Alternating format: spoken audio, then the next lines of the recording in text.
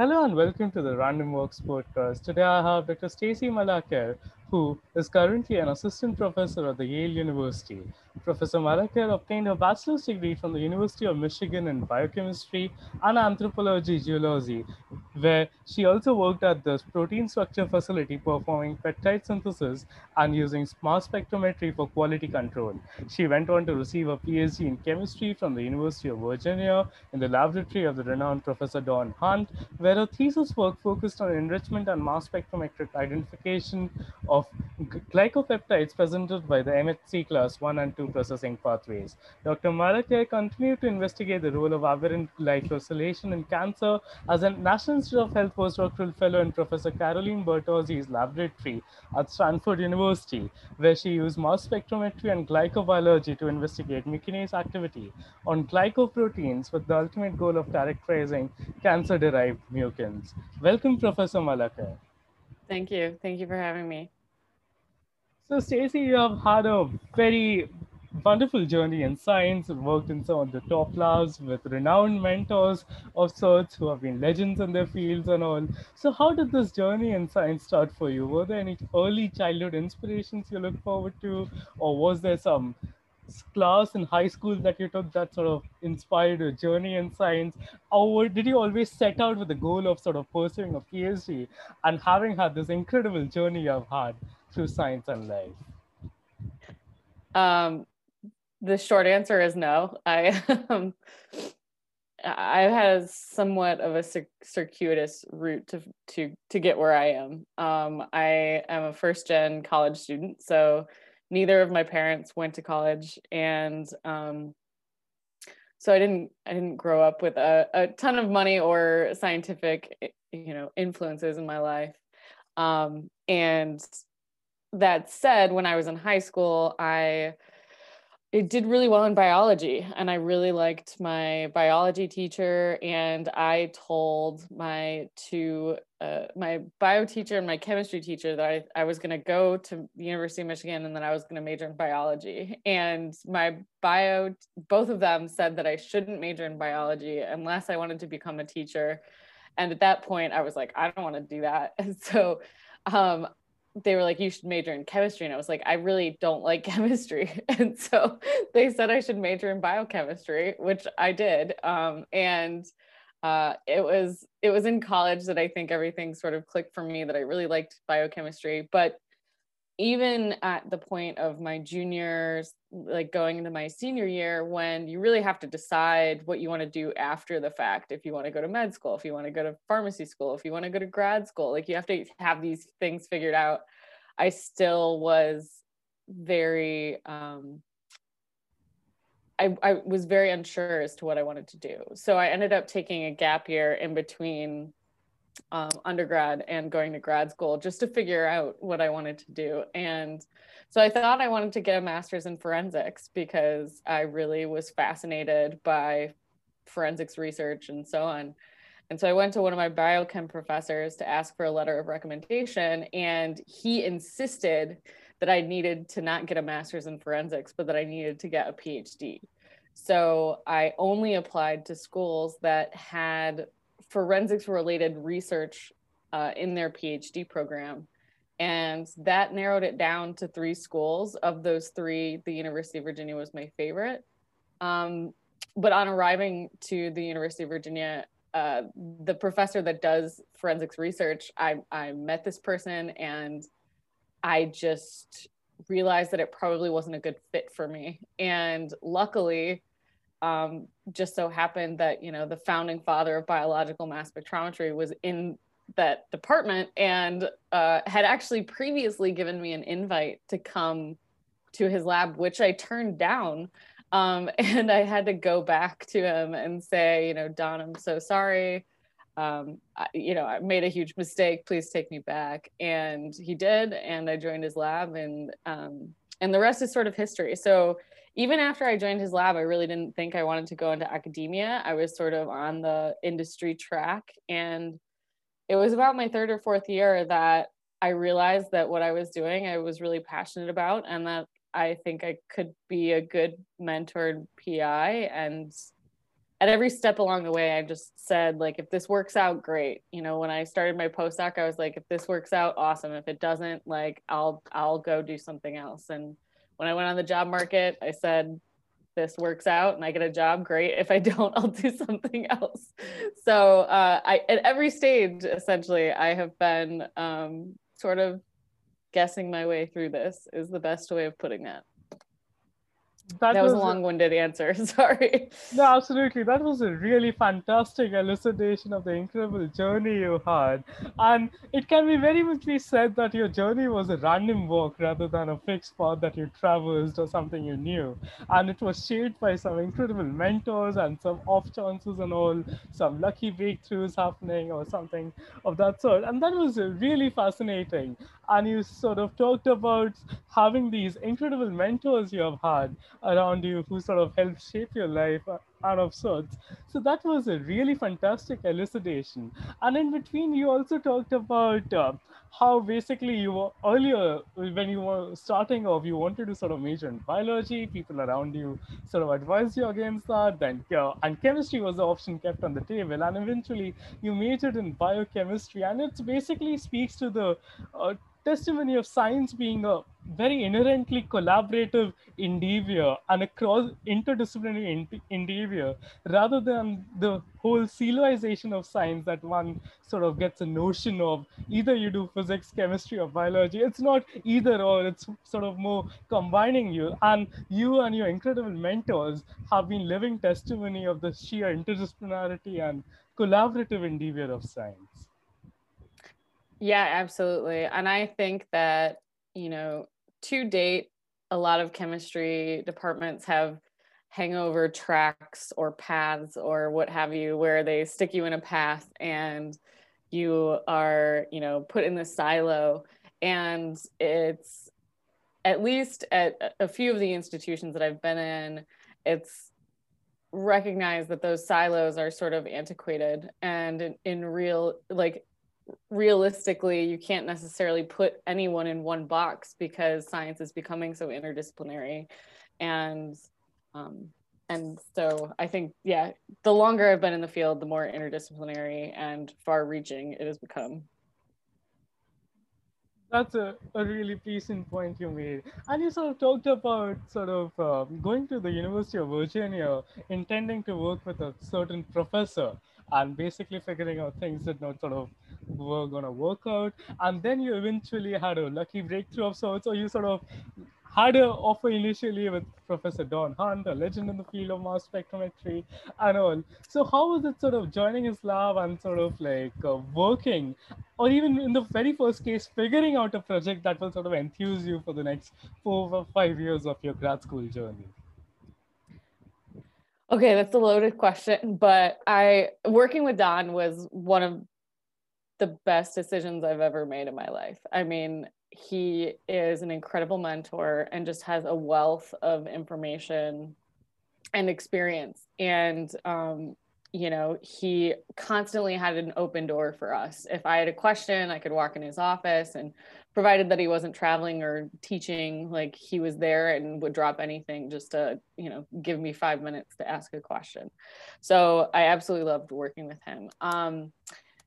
Now, that said, in terms of finding a PhD project, again, it was a, you know, random walks, if you will. I was really, really interested in the epigenetic research that he had or has. I'm not sure if they're still doing much of it, in the lab, where we were looking for histone modifications. And I was very into epigenetics in my late undergrad and then early grad school career. So I started working on that project, and I went through my whole candidacy pitching that to my committee and had worked for several months getting data on that. And when I got back from candidacy, my collaborator who was providing these samples actually switched projects and said, you know, I'm really sorry, but I'm not going to be able to pursue this any further. So I was sort of left high and dry and without a project. And so that's when I switched to the MHC project. And I initially started off working on something that the lab had been doing for a really long time, which was phosphopeptides presented by the MHC processing pathways. And I think Don recognized that I'm willing to take on a little bit more challenging projects than maybe your average bear, you know, and he went to me and said, you know, I've always hypothesized that the MHC processing pathway could present glycopeptides. I believe in you, like, take this and run with it. And I did, and I got really, really into that. It was a very difficult project for many, many years, but it ended up working out. So that was good. That was a really fascinating sort of exposition on your grad school experience. And in between, you touched on a very important point of sort of like having good mentors around you who will have faith in you and who will prop you up in both good and bad times and not really sort of leave you hang out to dry. And this was really pleasant, especially as many sort of contemplate grad school offers and all. And there's this whole scenario of to sort of do a PhD on. There are these preconceived biases and notions, sort of many puzzles, and many, unfortunately, it has been reinforced by the system to be a great chemist. You need to be sort of run 24 hours in the lab or something of that sort. But that's not really the case, as your example and your incredible mentors showcase to us. Yeah, at no point did Don say that I needed to be in the lab 24 hours a day. In fact, we kept regular hours. He didn't even really expect us to go in on the weekends. So it was definitely a pretty laid back graduate environment. Even in Carolyn's lab, I mean, people worked a lot, don't get me wrong, but there was never a pressure from her to be there all the time. You know, there were a lot of people that had kids, and so they kept pretty regular hours so that they could be with their kids. And, you know, she totally could empathize with that, having her own, and was very supportive of how much, you know, we wanted to put in. So Absolutely. So during your grad school time, did you sort of suffer the ubiquitous imposter syndrome, or even now do you sort of grapple it at times? As many have come on Random Walks have said that that imposter syndrome doesn't really leave you of sorts. So how did you confront it? How do you confront it even now? And what are some general tips or advice you'd like to dole out to sort of tackle this ubiquitous syndrome that sort of pervades a lot of people's lives in academia and otherwise? oh yeah, I mean, it's definitely true that imposter syndrome never leaves you. I have gotten better at controlling it over the years. I would say at UVA it didn't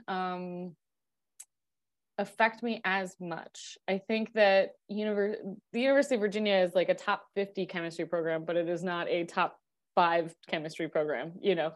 And so I felt like I fit in there, I belonged there, I was worthy of being there. And although I guess, yeah, candidacy exam and stuff, I definitely freaked out quite a bit that they were going to figure me out. So I guess maybe I'm wrong, but it was really when I got to Stanford that things got, like, the imposter syndrome hit, and it was very real. I was surrounded by the smartest people I've ever met, and they knew all of this stuff that I hadn't even begun to start learning, especially in the realm of chemical biology and glycobiology. Like, I knew a mass spec like the back of my hand, but everything else was very, very new. So there was a huge learning curve there. And so, yeah, I don't know exactly how I learned to temper it, but I think a lot of it is tempering your own anxieties. At least that speaks to me. And so questioning everything that you think people are thinking and reevaluating that in a different light. And that helps just sort of be like, you know, maybe they don't think that about me, or maybe they, you know, they don't know this about mass spec and they're teaching me this about something else. And so our skill sets are complementary. And so for me, it's about reframing things and realizing that everybody probably feels this way to some extent. Yeah. That was incredibly pleasing, and that's a dictum that one can sort of adopt both in life and science as a whole. So that was really great. And you talked about sort of heading up to the other side of the coast and working with Professor Caroline Bertozzi's group. So your thesis sort of focused on mass spectrometry and sort of glycosylations and all. And so was it a natural extension, because Professor Bertozzi has been a real legend in the whole field of glycobiology and all, catalyzing it, and it's right from its early days and all. So was it a natural fit, or was there some other labs also you sort of explored? And how did you sort of land your postdoc? And did you sort of continue working along the same lines as your grad school during your postdoc days, or as you said, you sort of picked up a lot of new things, new tools in your toolkit, and sort of like focused on something totally different? Yeah, okay. There were a lot of questions in that one question. So yes, my grad work did focus on mass spectrometry and had, I would say, a touch of glycobiology involved. But after I graduated, I actually stayed in Don's lab for an extra year or two because I just wasn't really ready to leave. I still felt like there was more that him and his right-hand man, Jeff Shabanowitz, could teach me about mass spec and mentorship and so on. And during that time, I got even more involved in the glycobiology of cancer associated mechanisms. And as I got further and further into this field, Don eventually said to me, like, look, I've never really wanted to get into carbohydrates. This is like, this is way more than I wanted to do. And I really think it's time for you to like find a postdoc. He wasn't kicking me out. He was just saying, like, if you want to mentor in this field, you're going to have to find someone else. So I essentially I made a list of, people that have some mass spec like ongoing research, but that had primarily glycobiology or chemical biology research. And I want to say that there's a caveat here because a lot of chemistry, like traditional chemistry laboratories, will not allow you to apply to more than one postdoc at a time. Don never said that to me or, made me do that. I just sent out, 8 emails to my list of people saying, here's my experience, here's my CV. I would really enjoy talking to you more about the potential of a postdoc in your lab. And from that, I mean, there were probably like 3 or 4 that said, I just don't have the funding. If you come in with a fellowship, I can take you, but, otherwise, sorry, and then the other 4 or 5 had me out for an interview. I had offers at every place, and I narrowed it down to someone that was at Harvard who was my graduate school collaborator. And it would have been a very clear extension of what I was doing in Don's lab. And then I had the offer in Carolyn's lab, and it was further away from home. It was, all the way across the country, and I didn't know anybody out there, and I didn't really know a lot of the techniques that were ongoing in Carolyn's lab. And I felt like it was the harder decision, but it was the decision that ultimately would be the best for my career. And that's why I made the decision, which again was a very, very good decision for me. But yeah, so then in Carolyn's lab, I wouldn't say that what I did was an extension of my grad work by any means, in the sense that I totally changed biological applications. I was still doing mass spec, and I'll always do mass spec, but the application of my work was quite different. But it was really, really good timing for me to reach out to Carolyn because she had dabbled in mass spec, I would say, but she was definitely by no means someone that you would think of when you think of glycoproteomics. And when I joined, I think she saw the opportunity to have a true mass spectrometrist in the lab. And she had just been poached from Stanford. And so had a pretty sizable startup at Stanford, which she invested in a mass spectrometer. And so she sort of gave me the reins and was like, buy it, set it up, get it running, and go. And so that's what I did. And yeah, I think I answered all your questions. That was really, really fascinating. And that was really fun. And as you talked about not knowing things, and contrary to popular perception, a lot of the time scientists sort of don't really know things. And it's a quest to figure out that they chance upon random breakthroughs and all. And it's not really sort of these random walks actually sort of catalyze breakthroughs, these random encounters of sorts, rather than sort of planning things ahead and landing upon something. And that was really fascinating. And you talked about sort of again sort of like so you talked about your incredible fascination with mass spectrometry. As you said, you will never stop doing it of sorts. So how do you see, or how can we see sort of mass spectroscopy scaling up in the near future? So can there be a sort of like how cryo-EM really revolutionized the whole field of imaging, of all biological imaging of sorts? So is there some sort of appeal that's around the corner, or that sort of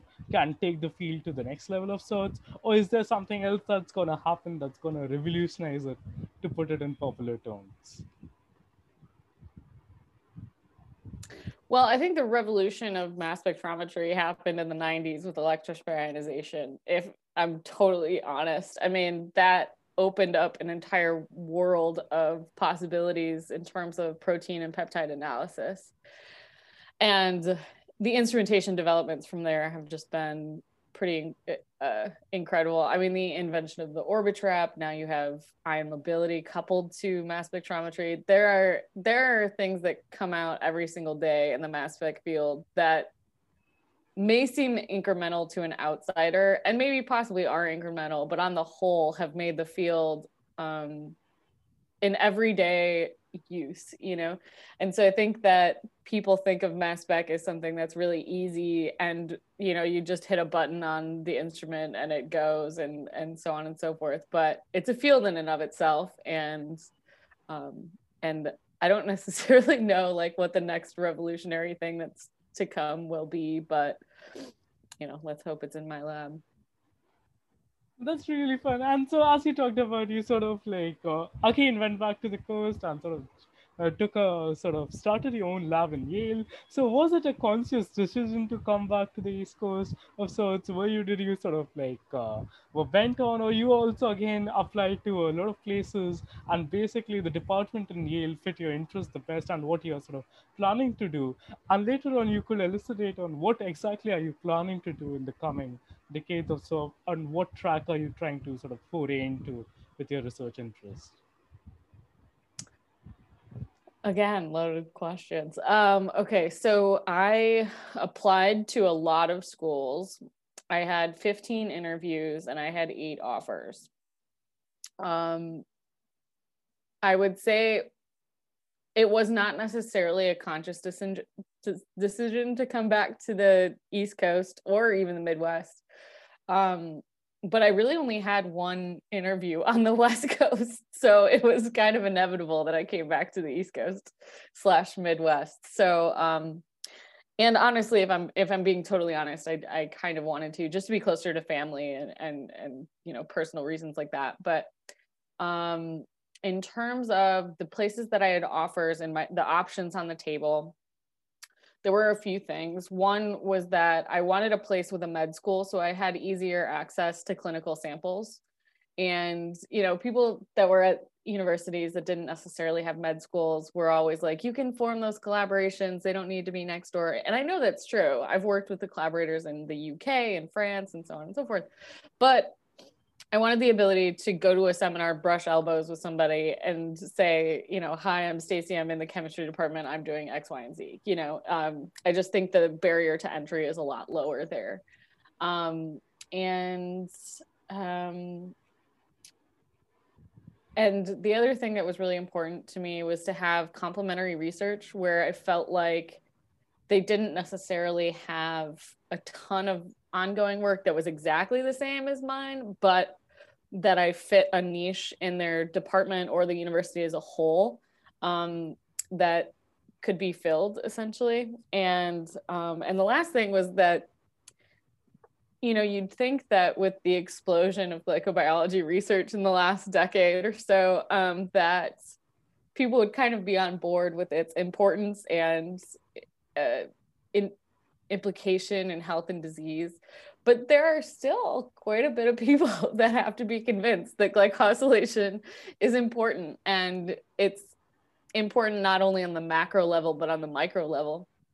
And so, some of the places I went, I really had to convince them that, glycosylation is important and needs to be studied on the molecular level. And I figured that I didn't want to be at a place that didn't appreciate my research at the outset. And if I'm trying to get tenure somewhere, that I don't want someone making my tenure case that's like, it's okay, she's done all right. But I'm not really sure if this is important. Whereas at Yale, they really just got it. Like, it was an instantaneous thing. I didn't really have to sell it that much. It was clear that, at least the search committee and some of the other professors really understood what I was pitching and understood the potential of what I was pitching. And that was really important to me. So on top of that, it was just sort of a gut feeling. When I left Yale, all of the things sort of came together for me and fit really well. And yeah, so truthfully though, COVID did have some role to play in my decision making, because I had done all 15 interviews, and I had gone on 2 second visits, and I was supposed to go on my other 6 or 7 visits, and that's when the shutdown happened. And so I didn't even get to come back to Yale to see the city or the rest of the university. And instead, I got wind that Yale was sort of at the top of the list of places that were instilling a hiring freeze. And so Carolyn emailed me and said, I would go, like, this is just the tip of the iceberg. More places are going to be doing this. Like, pick your number one place and just go with it. So I called the chair of the department. We negotiated my deal, and I signed like 2 weeks later. So I think the process would have been quite different without COVID. Not to say that my decision would have been any different. I'm very happy with my decision, but the whole process was just very, very different than what I think the normal process is. Absolutely, because in a year that was sort of marked by a global pandemic ravaging through and multiple lockdowns of sorts, the word normal has lots of its original definition of sorts. And you're sort of managing to sort of securing a professorship and kickstarting your lab in these very turbulent times. That was really something. And also, how else did COVID impact your work? Did it sort of did you think of sort of starting your lab by a year of sorts or all in these absolutely not normal times and all? Did it also impact the research that you were carrying out, or were you just sort of wrapping up things up and basically it just impeded the process a bit, but not that much? Yeah, so I knew even before COVID happened that I wanted to defer until January. And that's because I didn't really anticipate being gone from the months of December until March, which essentially with 15 interviews and traveling all over the country, I was gone 6 days a week, and I was home Sunday, or actually it was usually home Saturday to unpack, do laundry, repack, and then go back out again. So I had no time to do research. So the writing was on the wall that I definitely wanted more time to be able to wrap up the projects in Carolyn's lab, because I knew that it would be a decent amount of time before my instruments were up and running, or I had all my equipment in place. And so I wanted to take care of those projects first. And so I had already asked for my start date to be deferred until January. That was only reinforced by COVID. But I'm not going to lie to you, the shutdown was actually massively good for my research, because had the shutdown not happened, I would have had to continue traveling for probably another 2 or 3 months to go to all the second visits that I had. Instead, it gave me an opportunity to stop, analyze data that I had been putting off for months, write papers that I'd been putting off for months. So I ended up submitting 10 papers last year or something, simply because I finally had time to sit down and do them. And then when we reopened in January, or not January, excuse me, June or July, I went back into the lab and was able to sort of finish all of the wet work for my final project in Carolyn's lab. And then, yeah, so then I left in sort of mid-December and got here in January, and I've been working on starting up my lab ever since. And I am very glad I waited until January, because I never would have gotten that project done had I tried to do it here. I think setting up a lab is normally slow, and it's even slower in COVID. So it's taken a while. That was a really riveting account, and it seems like this sort of like the COVID had the impact on you that the bubonic plague had on Isaac Newton of sorts, and you had a very flourishing. I wouldn't go that far. but yeah, that was really something, and sort of as you talked about adapting to these very turbulent times and already turbulent world of sorts and all, and that was really fascinating. So, Professor Malakir, you have been working with sort of like a fancy of your research interest or mucins, a class of glycosylated proteins of sorts. So, what exactly fascinated them about you, and what sort of inspired you to sort of keep working with them and sort of investigate deeper questions related to it? Yeah, so I really didn't know much about mucins before joining Carolyn's lab. And even when I got to Carolyn's lab, I really wasn't sure what I was going to work on, other than, of course, getting the instrument set up and going. And I was approached by a graduate student at the time who came to me with an enzyme, and he said, "We have this enzyme, we know it cleaves mucins. What can we do with this?" And I forget exactly like how the project transpired, or what they exactly wanted to do with it. But my theory was, well, we should characterize this and figure out exactly what it's doing, and then we'll be able to really implement it or use it for other purposes. And in doing that, and then reading a lot about mucins and what's known about mucins, and what isn't known about mucins, and that really, really triggered my my interest in the project and in mucins in general, because we know at a gross level that mucins are upregulated in cancers, especially MUC1 is upregulated in over 90% of breast carcinomas. MUC16 is the only available biomarker for ovarian cancer. And we know that their glycan structures change. There's an upregulation of certain types of glycosylation and so on and so forth. But no one has yet been able to actually sequence a mucin at the glycoprotein level. And so this really is sort of a common thread throughout my career. When someone says that you can't do something, I am much more intrigued in trying to do it, which might be masochistic, but in my mind, it's, if you go where no one else is willing to go, there's a lot of low-hanging fruit for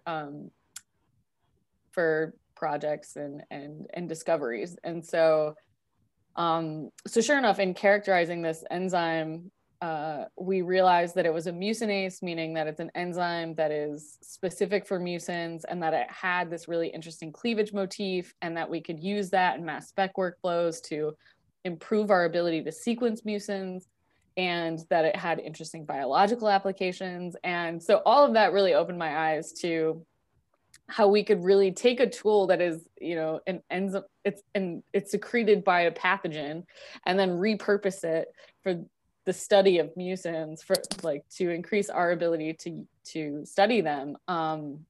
That really got me sort of started in mucins.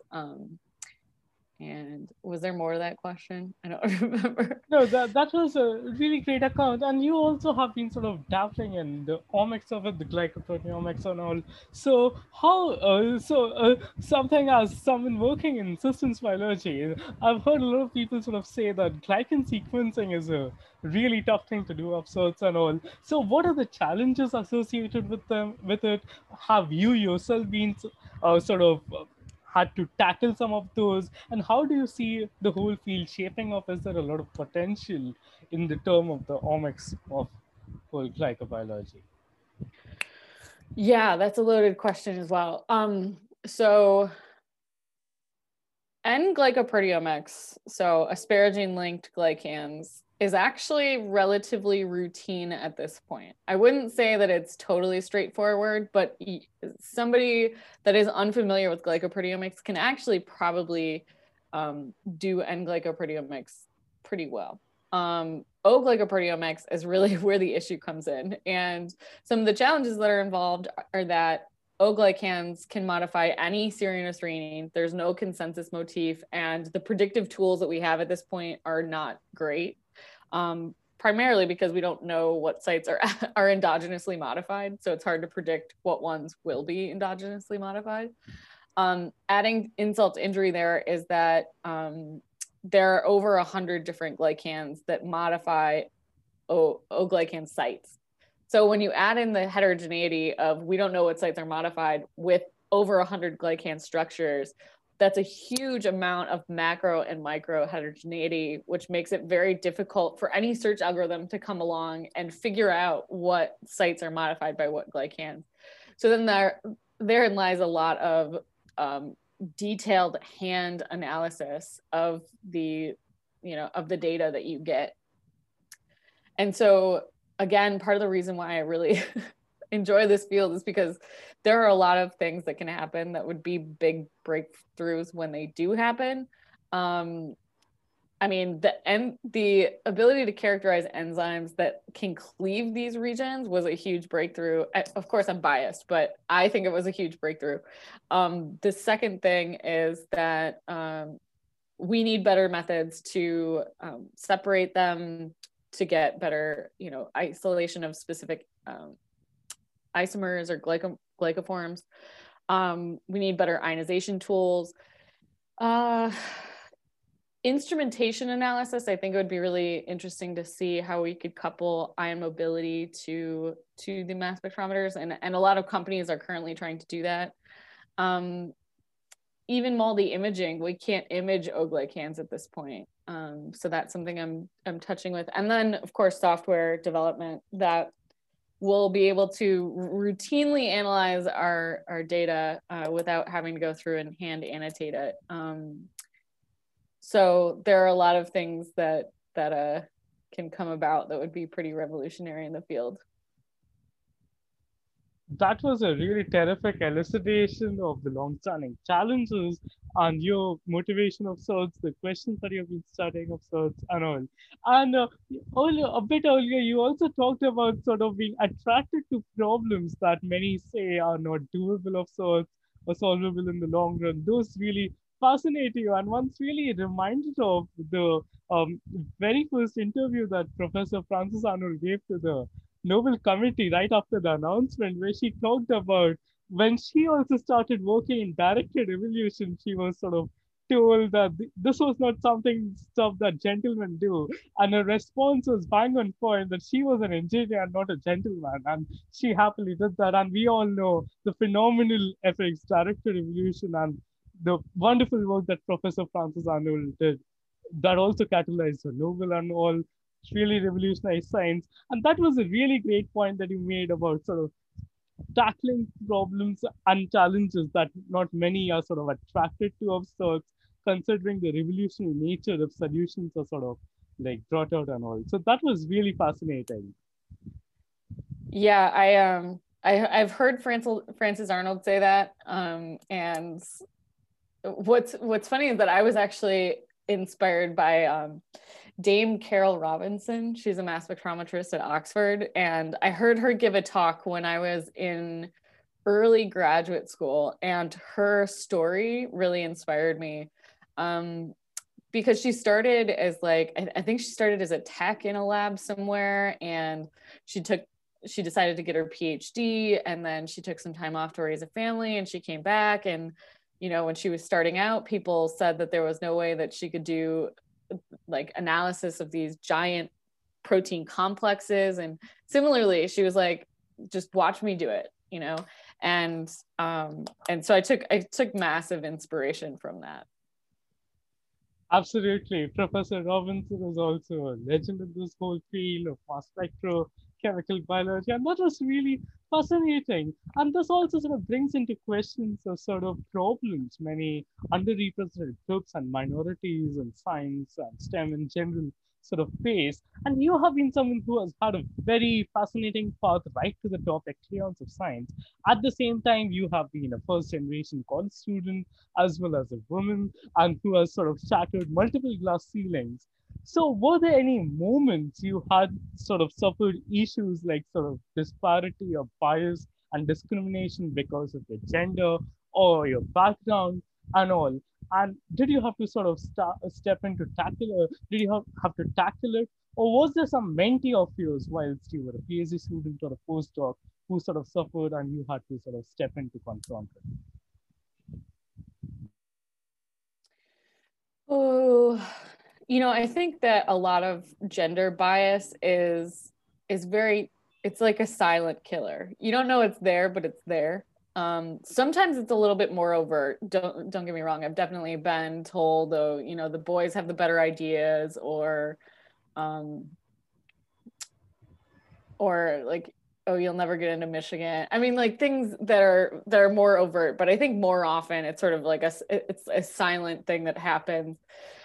So I've never really had to tackle that, and I've never overtly experienced discrimination from being, from a lower income family or, the first generation college student. I think there too, it's more a lack of understanding than it is overt discrimination, if that makes sense. Like, people are surprised when they hear that I worked 2 jobs in undergrad, and like, oh, you didn't do undergrad research? No, I had to work so I could pay my bills. And so because of that, some of my basic organic chemistry knowledge suffered because I was juggling a lot of things. And so there's a lack of understanding with, how or why some of my, things I should have learned in college are suffering, because I was juggling a lot more than, a lot of the students at Stanford were at that time. So I think that plays into the imposter syndrome question that you asked earlier as well. But you just gotta take that and own it. And, I think that if anything, it made me more determined and also very much more efficient with my time. So that was a very poignant but a really brilliant answer to that. And that was sort of a really a wonderful point you made about sort of it being more of a coming out from a lack of misunderstanding of sorts, or not sort of relating to what people sort of the circumstances people are in and all. And so how do you sort of like as you said, you sort of were juggling 2 jobs whilst in your undergrad, and then as you moved on to the pressure cauldron of academia and the sciences and grad school postdoc, and currently you're a professor. So how do you juggle or balance your personal and professional life now? Is there something you sort of do to detach yourself from science, or when things get too strenuous or something of that sort? So what sort of is your distraction? Oh, I mean, I have a lot of distractions. I mean, I have a very, very strong support network of friends and family. And without them, I would be nowhere. So talking to them or hanging out with them is always my favorite thing to do. But in terms of juggling personal and professional life, I think everybody has their limits of how often and how much they can work. And I hit my limit at some point in grad school where I was working 7 days a week. I was working, 10 hours a day. And it got to the point where I needed a break. Like I needed to stop. And that was the point that I realized that I need one day where I don't look at my computer at all. Like that is my one day off, and I can do things like running errands and cooking and prepping for the week, or I can do something like going and hanging out with friends or going to the beach, whatever.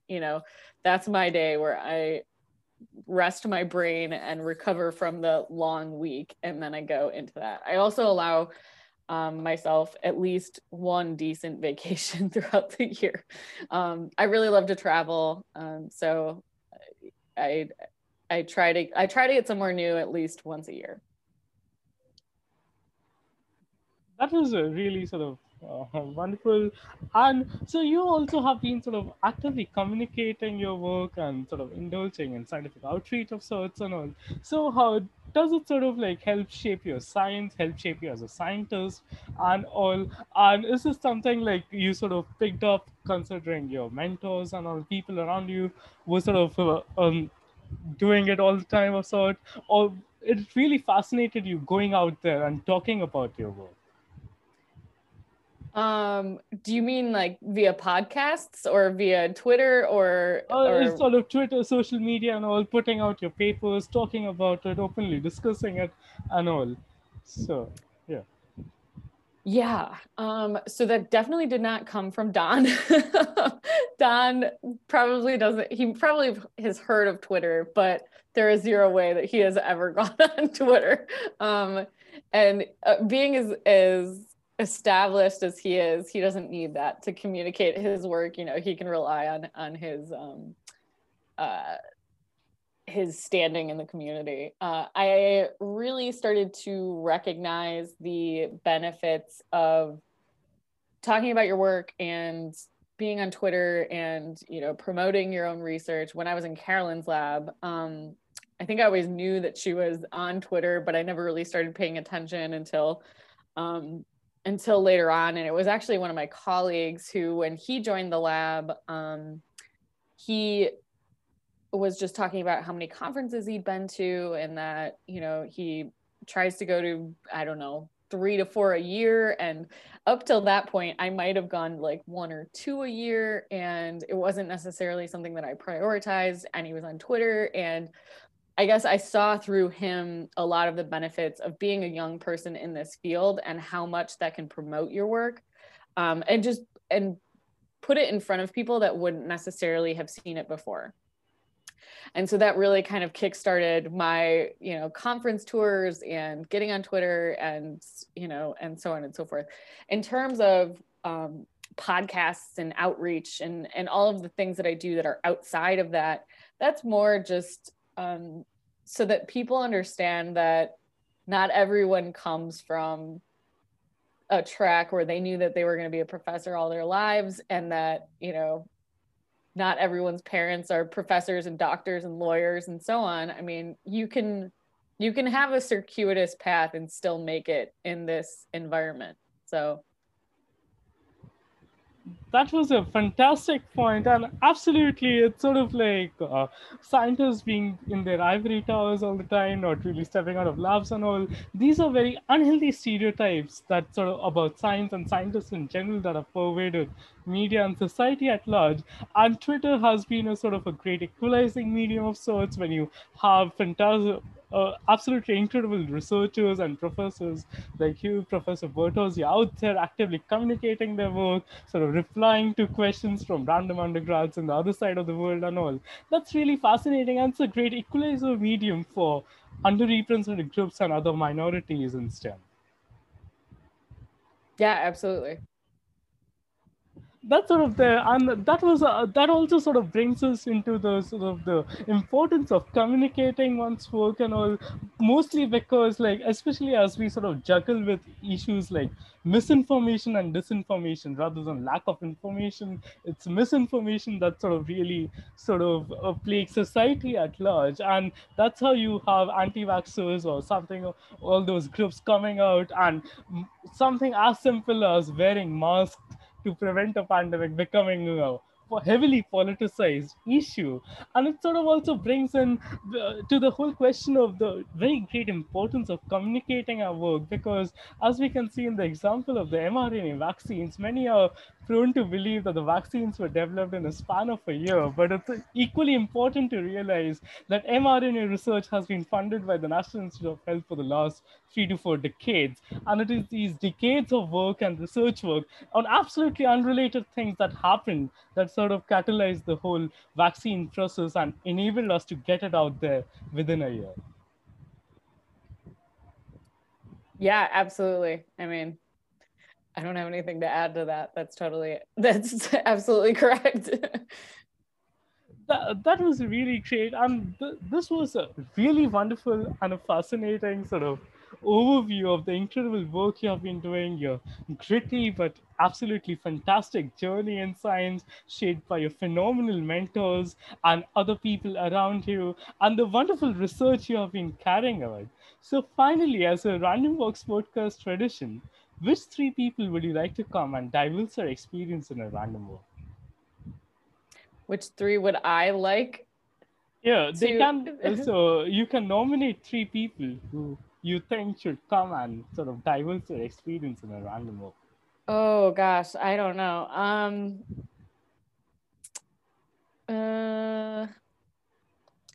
I'm trying to think of people that aren't too advanced in their career that they'll be too over, like Carolyn, for instance, is too overwhelmed and overbooked to possibly go on a podcast like this, as far as I'm aware. So I'm trying to think of some people that might be interesting to hear from that aren't super advanced in their career but have established themselves. Nick Scott is an Australian glycoproteomics person who does some really incredible work with bacterial glycosylation. Christina Wu is another Carolyn postdoc who's currently at Harvard, and she does some really incredible chemical biology work. She just came out with a new paper in Nature Chemical Biology using an O-glycanase to remove glycans. Very interesting stuff. And I'm trying to not just name people that are my friends. And then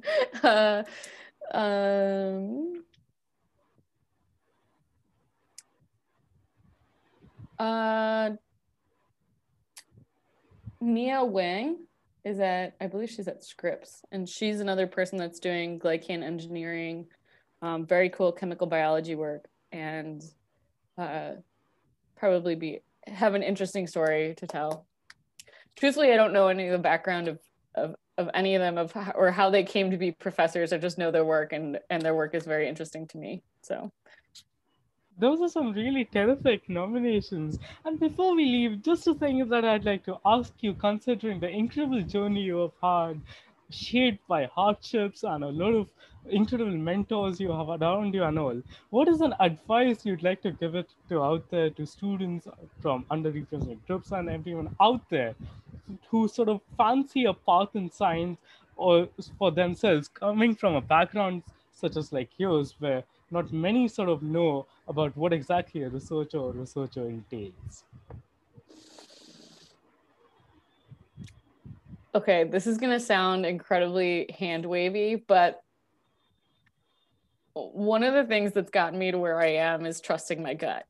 And I think that if you trust your gut, not only in terms of what institute you decide to do your graduate work at, but also who you decide to work for. Like if you get a feeling that it's not going to be a good fit, it's probably not going to be a good fit. And same thing with, with your research projects. If something to you doesn't feel like super interesting and that you want to do this full force, it's probably going to eventually make you cringe. And so you really have to trust your gut in terms of what interests you, in terms of who you want to be around, in terms of who you want to mentor you.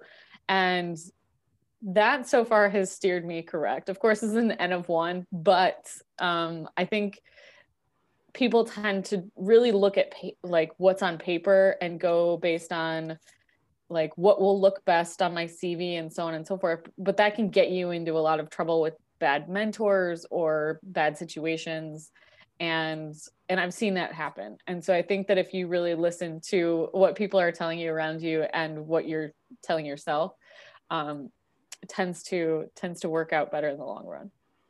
That's an absolutely fantastic piece of advice to take leave on. Thank you for coming and indulging us in a very fascinating random walk. Yeah, thank you again for having me.